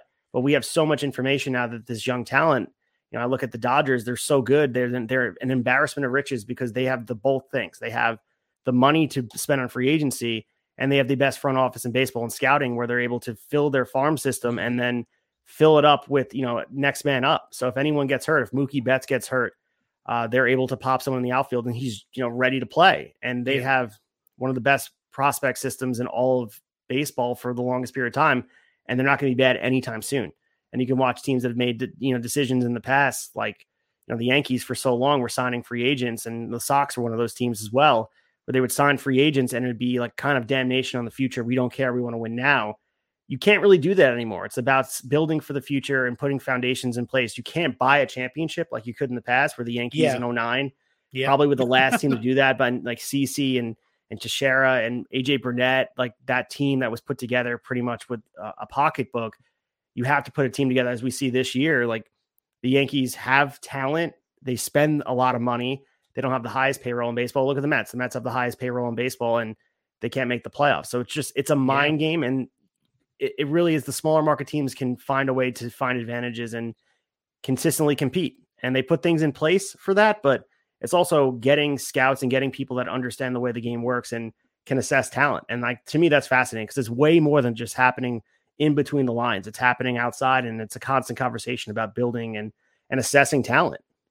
Yeah, you can say that. You can say that about a lot of sports. Well, I mean, basketball in particular, with like, building. Yeah, they're cutting edge too, for sure. Yeah, there's no guarantee in putting all these guys on a team and you're going to win a championship. they still have to play together and they still have to gel well. Like you can make a Yeah. team with like, LeBron James, Kevin Durant, and Steph Curry, and be like, oh my, on paper, yeah, dude, they definitely season's over. They go 82-0. No one's ever going to beat them. But are they going to play well together? Are they going to pass the ball? Are they going to be mindful of each other's skill set? You could buy, like you said, you could buy whatever team you want, but in the end, it might not it might not pan out that way because they still have to work in sync with each other, and they may not gel well. So you are right about that. It's one of those things with baseball and other sports, like you said. Like I think it's really hard to keep pace unless you keep up with the latest data. And we watch down the line, like they put these super teams together, and of course, NBA is the biggest example of it. When you toss in these superstars in place, and like you kind of almost need two superstars to win a championship at this point, and then put the pieces around it. Yep. But with baseball, we watched San Diego Padres to put together what was considered a super team with all this talent. And there was a great article, The Athletic, which I subscribe to, which is fantastic. Got podcasts, and they also have articles about the institutional failure of the organization from the bottom to the top, where even though on the surface it looks like they have one of the best teams, it's just they can't put the depth in place, and they're being propped up by this foundation that's flawed. And it's just fascinating to me because you can't just hide it with putting lipstick on something that doesn't have integrity. And that's something the Padres need to work on. And same thing with the Yankees. Like the Yankees have a lot to work on in the offseason because you can't just throw money at Aaron Judge and hopefully he brings everybody up. It's you got to have 8 other guys that have to produce, and pitchers as well. Yeah, I think if I'm going to compare it to that topic to us as a Pod Foundation, I think we all gel well with each other. You could put any one of us on a show for sure. I think we'll all be pretty good, and it's happened as you see. There's a lot of shows that are happening now where it's just like you just mix and match and they work for some reason. Absolutely, which is pretty great. So we don't have those problems like the sports scenes. We could get those exactly things ourselves. But so for baseball and stuff like that, are you a movie buff? Are you a music nerd? Are you like what other things are you obsessed with? So I like to go to shows, music shows. So some pop punk bands, post hardcore bands. One of my favorite bands, The Wonder Years. Anytime they're in town, I go and see them. Last time I went, I believe I got COVID from it because I was right in the mosh pit. So that was fun. But yeah, anytime they're in town, I've seen them about 16 times. But every band that I like, I try my best to see them. Like bands like Hot Mulligan, Turnover, Spanish Love Songs are coming to town. I like shows that are general admission. I like to get into like the pit and like feel the energy of the crowd. And like, that's something I really miss for during the pandemic, like not going to shows and wrestling events, but concerts too. The energy, it's therapeutic to be out there and sing the songs that you like and experience them with people that are like-minded, know every single word, every single chord of the song. But that's the type of music I enjoy. I love like pop punk and that type of post-hardcore stuff. Are you a movie buff at all? Do you watch movies? Are you a fan of any genres or anything like that? I've seen like the big ticket stuff. I wouldn't consider myself like a movie buff, but I've seen pretty much the big ticket movies that come out. And I like comedies, like some of my favorite movies, like, Wedding Crashers, Superbad, that type Classic. of stuff. Dodgeball. I think I just like Vince Vaughn. Like, I think Vince Vaughn is one of my favorites. I love it. That's funny. I love Vince Vaughn, man. He's like, yeah, dude, Dodgeball is like one of the funniest movies. If anyone hasn't seen it, definitely go see. Dude, it almost came out 20 years ago, 2004. Yeah. And crazy. I was going to say, like, most of those movies, those comedies back then, they're probably going to stay back then because they definitely won't be able to make any of those nowadays. So definitely, if you definitely go out of your way to watch those. But let me go. I want to skip back a little bit because you brought up mosh pits, and one of my old coworkers, he was into punk rock, all that stuff, and he would we got along really really well. I don't know how, but we just did. But he would go to like a lot of shows. Like he was from New Hampshire, and he'd go to a lot of like local shows and stuff like that. And he would tell me stories of just people beating the shit out of each other in mosh pits. And I'm like, you were in these? I'm like, yeah. So he pulls out his phone and he showed me like, videos of like, his friend, like, we'll be filming him in a mosh pit. It's just literally just fist fighting. Like, so he got knocked out before. That's what I was getting to. Like, he's been like, he got dropped. He dropped a few people before, not on purpose, obviously. They're not, right. It wasn't a fight, But like, has that happened to you at all? Have you ever been knocked out or knocked somebody out? Not knocked out, but I definitely got my nose bloodied before by like, not even just like people in the mosh pit where they're like bouncing around, because that's just like kinetic energy, and you kind of got to keep your head on a swivel, making sure. Because I mean, there might be a case. The shows I go to, there's not really anyone has an intention to hurt anybody. There are hardcore shows you go to that people are out to do that, which is hopefully they're eliminated from the scene. Yeah. But as far as like the most time I would ever get hurt would be someone going up to get on top of the crowd surf, and they would go to crowd surf, and like their leg would hit, and like if you're not expecting someone to come behind you and lay on top of you, that's like when I was seeing the Wonder Years, as I referenced in the city. It was two Sundays ago at this point. There, people were doing that. And if you stand in the front, I was like in the third row, you have to expect that people are going to be coming up over the top of you. Oh yeah, and that was like pretty much nonstop. So that's the type of stuff that you can get hurt doing. And there's some horror stories, obviously, of people doing that. If they're not prepared or something crazy happens. But yeah, when you're out there, I mean, like I said, I'm going to be 35, so I try my best to stay out of the full mix of things. I try to just get close to the stage, but you just got to make sure you keep your space and like make sure you have your head on a swivel for sure. Yeah, I seen. He like I said, he showed me a bunch of videos of him and his buddies. Obviously, they record each other in it, and I was gonna go with him once, and I was like, you know what? I was like, nah, not my scene. I was like, I'm not gonna get involved in any. I was like, if I get hit, I'll probably I'll probably cry, and then I'll probably just get beat up because I cried in the middle of the show or something. But yeah, man, just like I was just watching that stuff. So wait a minute. So let me get this straight. So you'll enter a mosh pit, right? Yes. But you will not take any bumps in the wrestling ring. I didn't say no. It's an insurance thing for the remarkable school. Like, I want to make sure that they're clear, because like I think the way it goes is New York State, and I'm not sure if it's the same for I don't think every state has to do this, but for New York State, the athletic commission, you have to be checked out by a doctor before you athletically compete. Yeah. That's not the same for Jersey. I don't think it's the same for Massachusetts. You could just run the show without an ambulance, no doctor. Oh yeah. But yeah, it's one of those things where like, I don't know. I want to make sure that I have an idea. Like personally, I have a great idea in my mind. I have the person I want to work with doing it. I remember the Daniel Bryan stuff with Justin Roberts. I want that exact scenario where someone's choking me with the tie during chaos. I want it to be Dominic De Niro. I think it'd be fantastic. And there was a perfect opportunity when they're building up the War Games match and it's chaos at the end. All the teams are out there. It would have been the perfect opportunity to do it, but I was still sort of new. Yeah. Now, if they have anything like that, maybe they bring the War Games back this February. I'll shoot my shot to see if I can have that spot. Yeah, I definitely have to see, because you said it's going to be here in October 21st in Massachusetts. So I'll be in October 21st in Amesbury. I'm not sure how far Amesbury is for the show called Power Transfer. So for Rad Pro, I'll just explain that for a sec for people. I don't know if they're like everyone. It's a different concept for sure. It's similar to Chikara, where every talent that comes in, they live in this universe specifically. So they might be local talent, but for example, Leo Sparrow, he works for Creative Pro. He works all these different spots. Yep. He's Blossom Oak in Rad Pro Wrestling. So that's right. They have different characters, and I have a different character. I'm Fred Vernon. I'm at Acefield Retro there. So you have to exist in 1994. It's a time lapse where if you're on commentary, you have to keep in mind, it's the baseball strike. It's not, you have to keep things in perspective. That's where cool. It's kind of immersing yourself in a timeline, which is really fun. But that show's happening 10/21. And then on 12/2, which is December 2nd, we have Forever Rad, which is going to be the season finale of 1994. And they're going to move into 1995.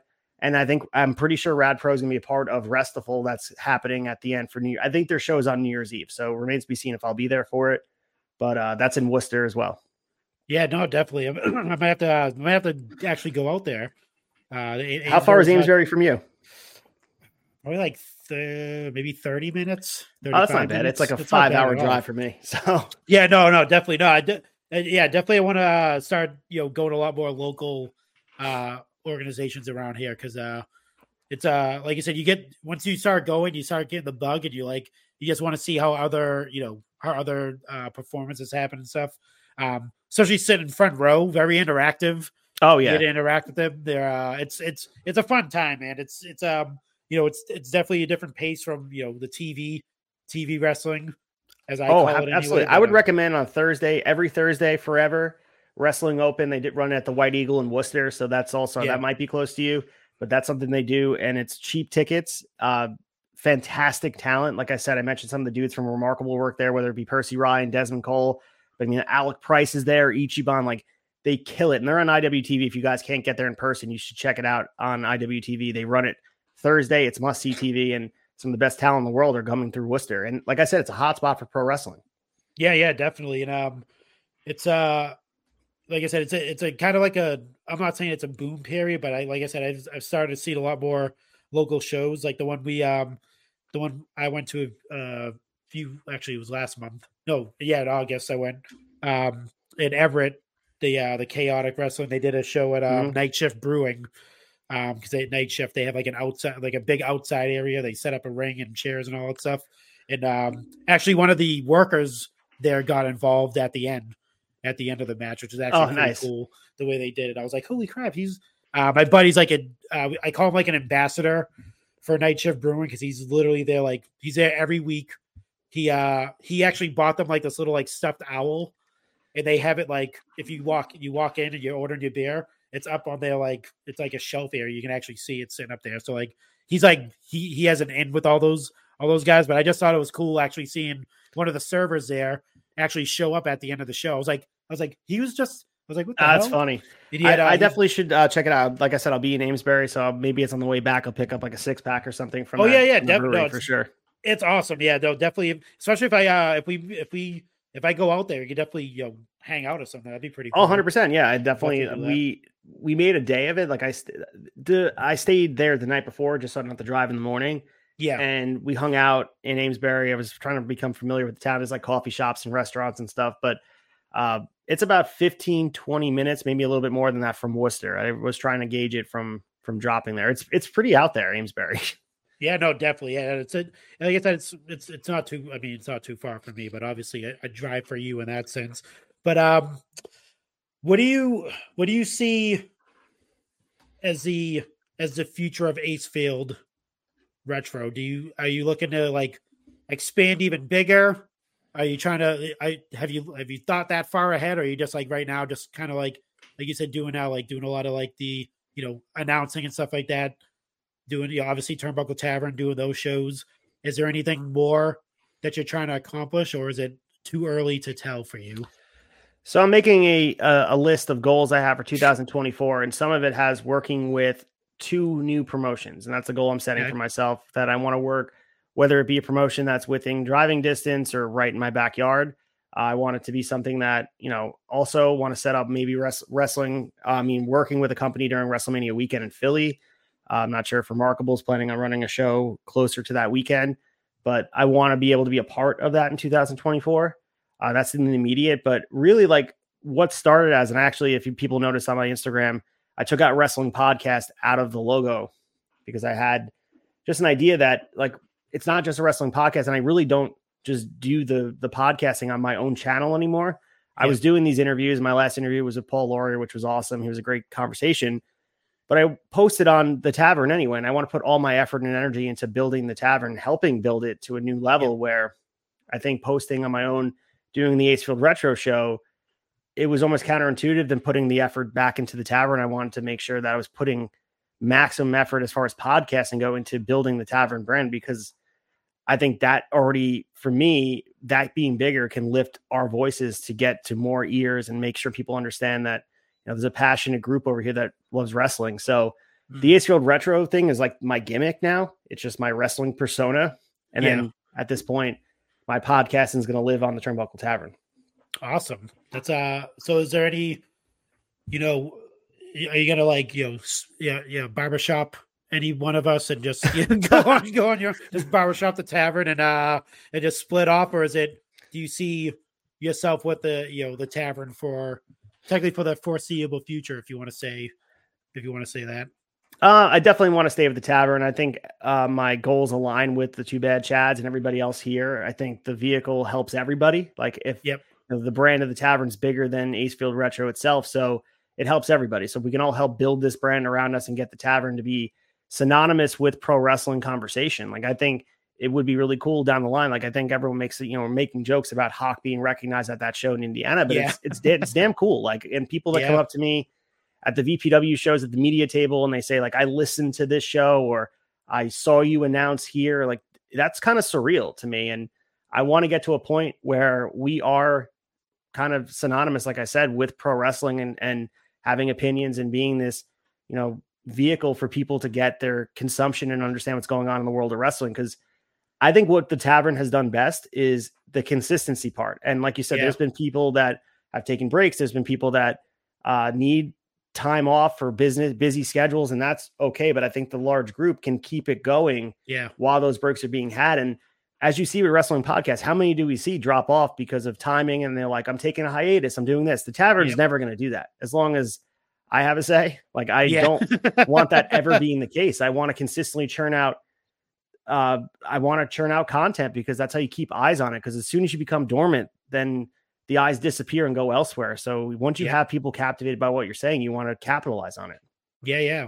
No, definitely. That's one of the things, just working with the Chads and working with you and everyone is a consistency part of things. And that's where, that's where we kind of got the idea from, Seth and Jordan doing the Pod Warriors show. And then me, reaching out to Sheena saying, hey, I want to do like, I know we don't do interviews on the Chick Foley show, but, what do you think about me just, doing interviews? That's like, reaching out to people and, kind of, having that, like I said, it's the Chick Foley show presents open mic. So it has that aspect to it. It's just obviously me doing the interviews and, like you said, if you're not consistent in that sense, then like you said, eyes and ears are going to go somewhere else. And, definitely thankful for the platform. I mean, to be on two different platforms, to be on for sure, the Turnbuckle feed and being on the Chick Foley feed. So like trying to, like you said, bridge that gap, be that like, be like kind of like the forbidden door essentially,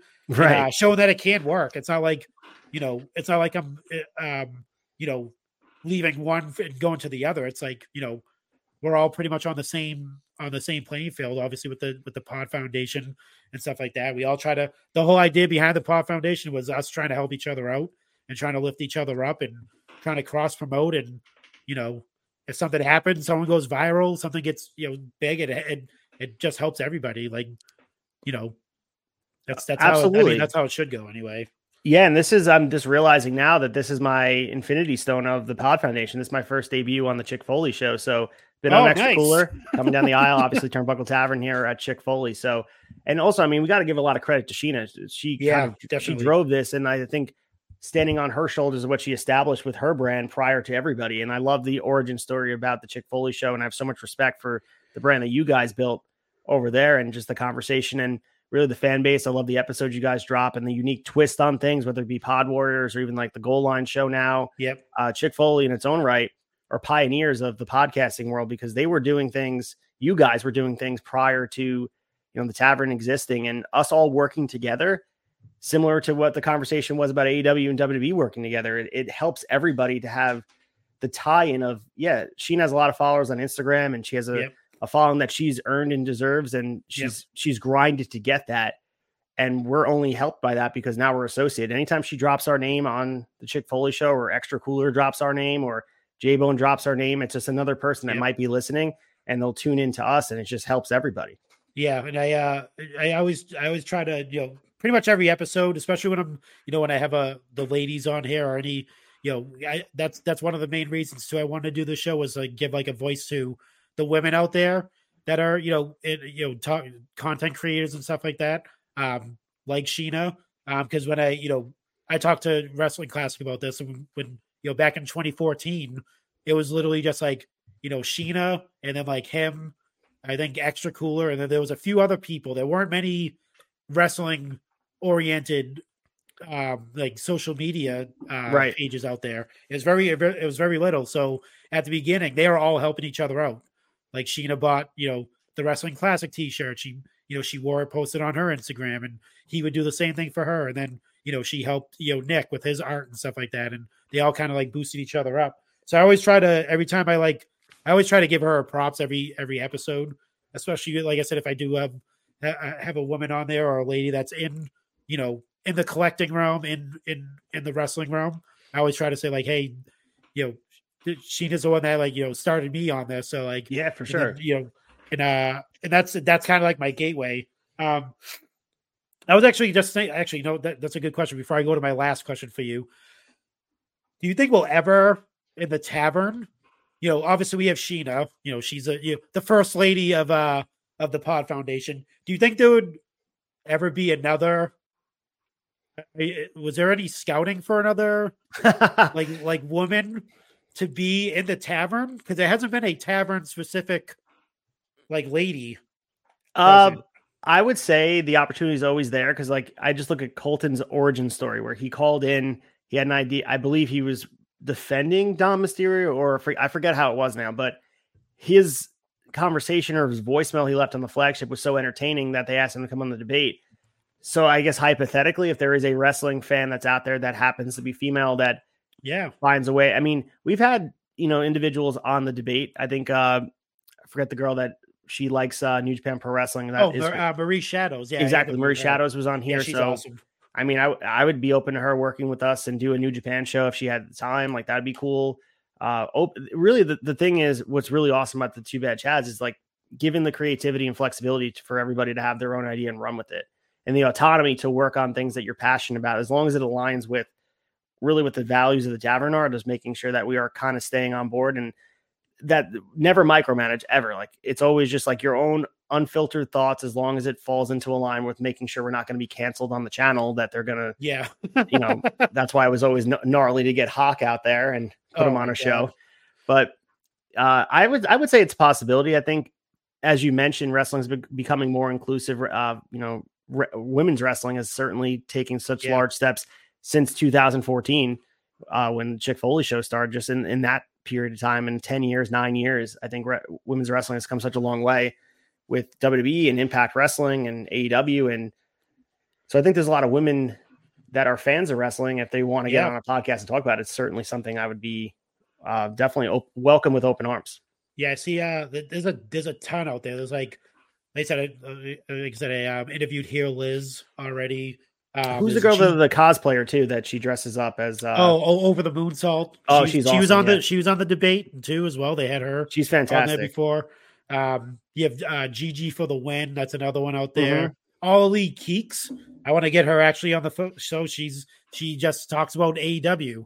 So I'd be like, I kind of want to bring her in just to see, what her thoughts are, and then kind of hand her over and have her on the debate. For sure. See how that would go. So like, that's how Marie Shadows, when she was on my show, that, Chad reached out, was like, hey, he said, you think she'll do the debate? I was like, yeah, I don't see why not. And then, the rest is history. But just like I said, just to get more female voices on here, because she held it down for long enough. I think she, we need to pass a torch, essentially, just like they do in wrestling. You have the vet, you have the the legend, and then they pass the torch on.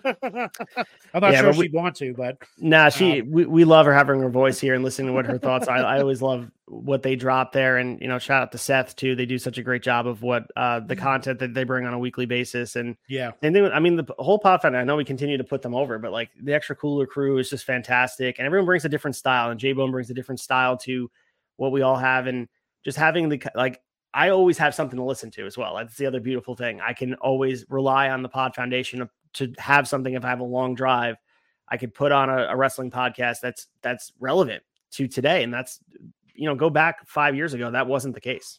Yeah, no, definitely. And like you said, it's, I know we're always putting each other over and stuff like that, but it really is like, it's great in the sense that not only do, we all love, professional wrestling, we all love creating content, stuff like that. The best thing about it is like the meeting, like us meeting each other and all us being kind of like, long distance, friends essentially, and having these relationships and people you never would have met ever in your life if something like this didn't happen. Like, it's crazy to think about. And like, I thought about that when I went to Chicago for All Out Weekend, or Brawl Out Weekend, if you will, but like meeting up with Bellcaster and Tom, and like meeting up with Hawk, and then seeing them in person, and it's bizarre. And then when I went Young Anthony, and like these are people that you would run into in the street and never know, but like it feels like we know each other intimately Yeah. at this point, because like we see each other more than you see some of your friends that like Yep. that live close by to you. No, it's true. Yeah, and we talked about that. Me and Jay. Well, when J Bone came up, to Boston, we hung up like 2 hours, I think, before we met up before the game started, and we went to this restaurant. It was me, my wife, him, and his wife, and his brother, and I think his brother's wife, Mm-hmm. and we just we never obviously we haven't seen each other in person, but Right. it was we never.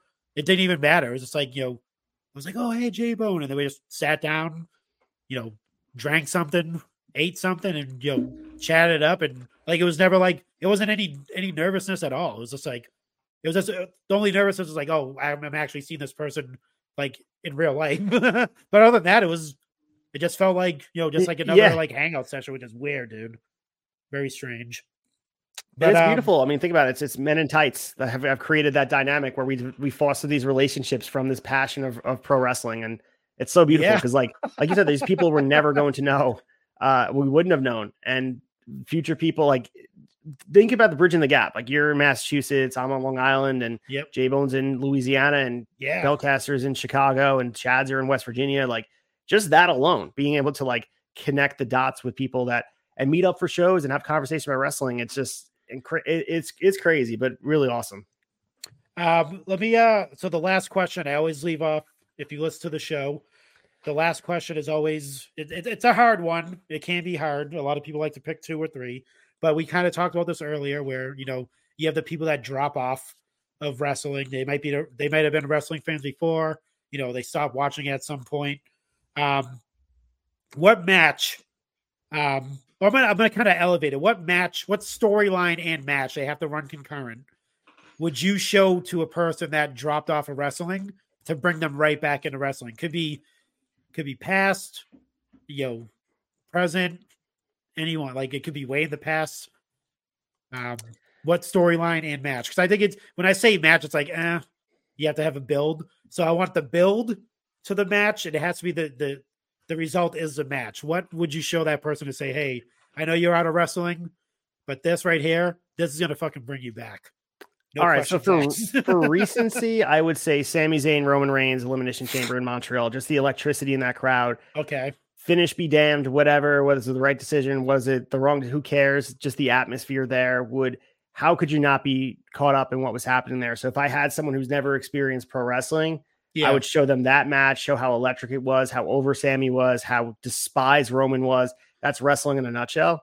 Yeah. Other matches, if someone's never seen wrestling, I would want to show them Hogan Rock, WrestleMania 18. I think that has the electricity that you're looking for, palpable, that they don't do a lot. If you watch the match on mute, they don't do a lot of things, but the storytelling is magnificent with the facials and all that. But I also, to give AEW some love, I was in the building for it. Bryan Danielson, Kenny Omega was the most electric I've been in the building for a wrestling match. And I've been at WrestleManias. I've been at SummerSlams.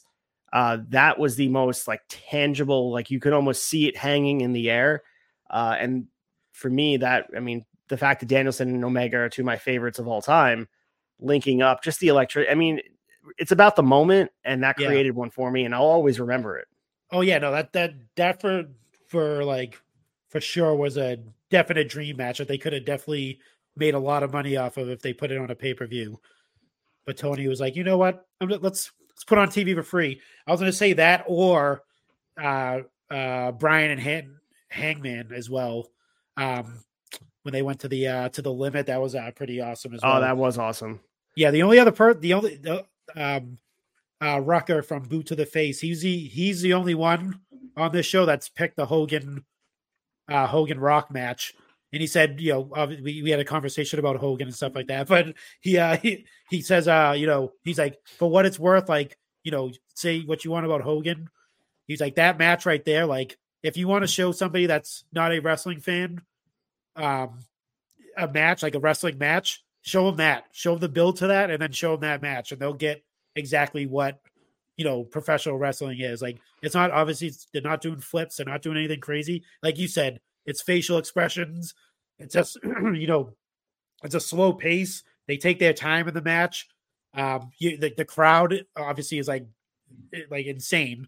They flip from cheering Hogan to booing him at one point, cheering The Rock to booing The Rock. It's like it's all encompassing. And then if you watch the build, like the packaging for it, like who The Rock is, obviously, who Hulk Hogan is, and now you have these two icons going at it. That's a perfect way to I think to bring somebody in.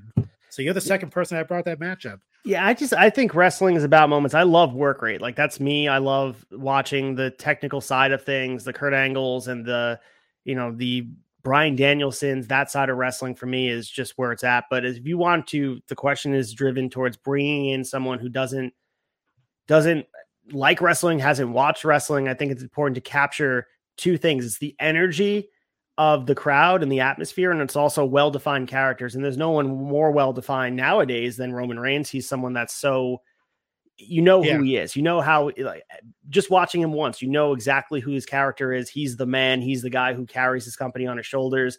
And then even like watching the match with Sammy, it was the perfect encapsulation of what pro wrestling could be. And I understand it's Elimination Chamber and the ending left people sour. Same thing with Cody and Roman too at WrestleMania. That moment, despite the ending, you just watch very rarely, like watching that Mania, I felt like a kid again. And it's very rare that wrestling can do that to you, where you sit and you're watching with people. And I was watching with the Remarkable crew, and like the whole place was just like, it was buzzing for Cody's entrance.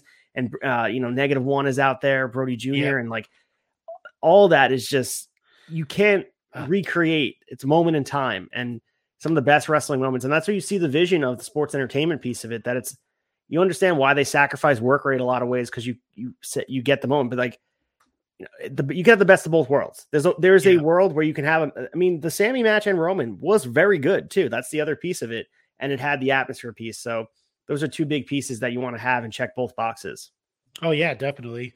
I think we'll end it there. You know what? I'm gonna say thank you for joining. This is great. Like I said, this is the first time we actually got to sit down and talk one-on-one and talk actually like have a conversation about about wrestling, as opposed to talk about like the actual like product and what's going on and things like that. And I definitely look forward to hopefully working with you again at some point on the Tavern. I know there's a lot of opportunities because you can just hop on whenever you want on some of the wrap-up shows. I think I might start doing that. I always see it. I'm like, damn, I wish I could jump on, but obviously some things always usually happen. Oh yeah. Life is busy. Yeah. But no, definitely thank you for, showing up, and definitely want to, give you your credit. Like I said at the beginning of the show, when I introduced you, I think definitely you are like one of the workhorses. I think you could definitely make an argument for other people, but like I said, you do a lot. You do more shows than anyone that I can think of on the Tavern right now. Besides like Fig Night, you're pretty much like on a lot of the shows. Yeah, I do appreciate that, dude. And like really just the idea of just the opportunity to talk wrestling with different people, and the open door for Shot Nostalgia. If you'd like to pick a Saturday Night's Main Event episode that you want, and just, let me know. I put that out in the Tavern chat. So we are taking a hiatus after this season. So it's going to be a 30-week break. So this is the opportunity to, if there's a Saturday Night's Main Event episode we're about to jump into 88, but from 88 until, even the ones they renewed in 08, and, let me know. You could pop on with us. And it's crazy how Shot Nostalgia almost creates situations. Like we're going to get the return on NBC again, like just with this TV deal. I'm like, yeah, it's insane how like that's happening now that we're covering it. It's kind of crazy. That's now you have some more stuff to cover. Yeah, exactly. Because we got to reignite the season. So it looks like it's like a multi-year deal that's going to be happening. So yeah, it said four episodes of Saturday Night's Main Event on NBC. So that's insane. That's insane to think about. Actually, can you imagine it? I hope they leave the same presentation. And we were talking about it on Wrestling Tonight. Maybe with obviously USA has SmackDown. It's not a guarantee that they leave Raw from SmackDown, but I don't think they're going to pay for both. So that means that Raw's up for grabs, whether they go to me, I think it's a non-traditional streaming platform. It's going to be Netflix, Amazon, maybe even Apple TV, something like that wants to use something that's consistent and driven, that brings eyes to whatever they're trying to do. But we'll see, man, because they are trendsetters. I think WWE continues to set the trend about what's next. The network was game-changing for everybody, even for media, not just for wrestling, for entertainment at large. Like, think about 10 years ago that they had the foresight to say, we're going to put streaming for $9.99. That's unheard of. They're going to buck the pay-per-view model. They're going to change everything. Everyone laughed at them. Look at it now. Yeah. Look at it now. Insane. Just, yeah, like I said, say what you want, obviously, about, Vince McMahon and, where he's at mentally and, all the jokes about that. But that dude is, like you said, he's definitely a visionary. For sure. Insane. But, like I said, we'll end it here. Again, thank you for being on the show. I definitely love to have you again if you'd like to hop for sure, on. dude. Thank you for coming. Let me know if you can be out in Amesbury. If you come, let me know. We'll link up before or after. Oh yeah, no, definitely. And like I said, I'll probably I wasn't gonna I'll just say it on the show, but I'm gonna start maybe taking the show in like different, not a different direction, but obviously doing like doing interviews, but maybe doing like solo shows or something like that. So, just talking, the in between, if I can't get a guest, I don't want it to the show to disappear. So, right. I might, call someone up in the tavern and be like, hey, you want to hop on real quick? And no, just, hell yeah, let me know about something that's what pretty much my idea behind it is. So, cause you kind of said it before, once you're not consistent, people go elsewhere. So I don't want it to change in that sense, but just give you a little, I'll give everyone a little preview of what's going to probably happen with the open mic thing and some other things I have some ideas for about the show, but we'll end it there. And again, everyone, thank you for listening. If you listened to it for the first time, like I said, last time or a long time, I appreciate it. Either way, definitely check out everybody on the Pod Foundation, at Pod Foundation on IG. That's where you get all the updates. It's back up and running. So that's your one-stop shop for all the new and noteworthy things that are happening with us. But until then, I'll talk to you later.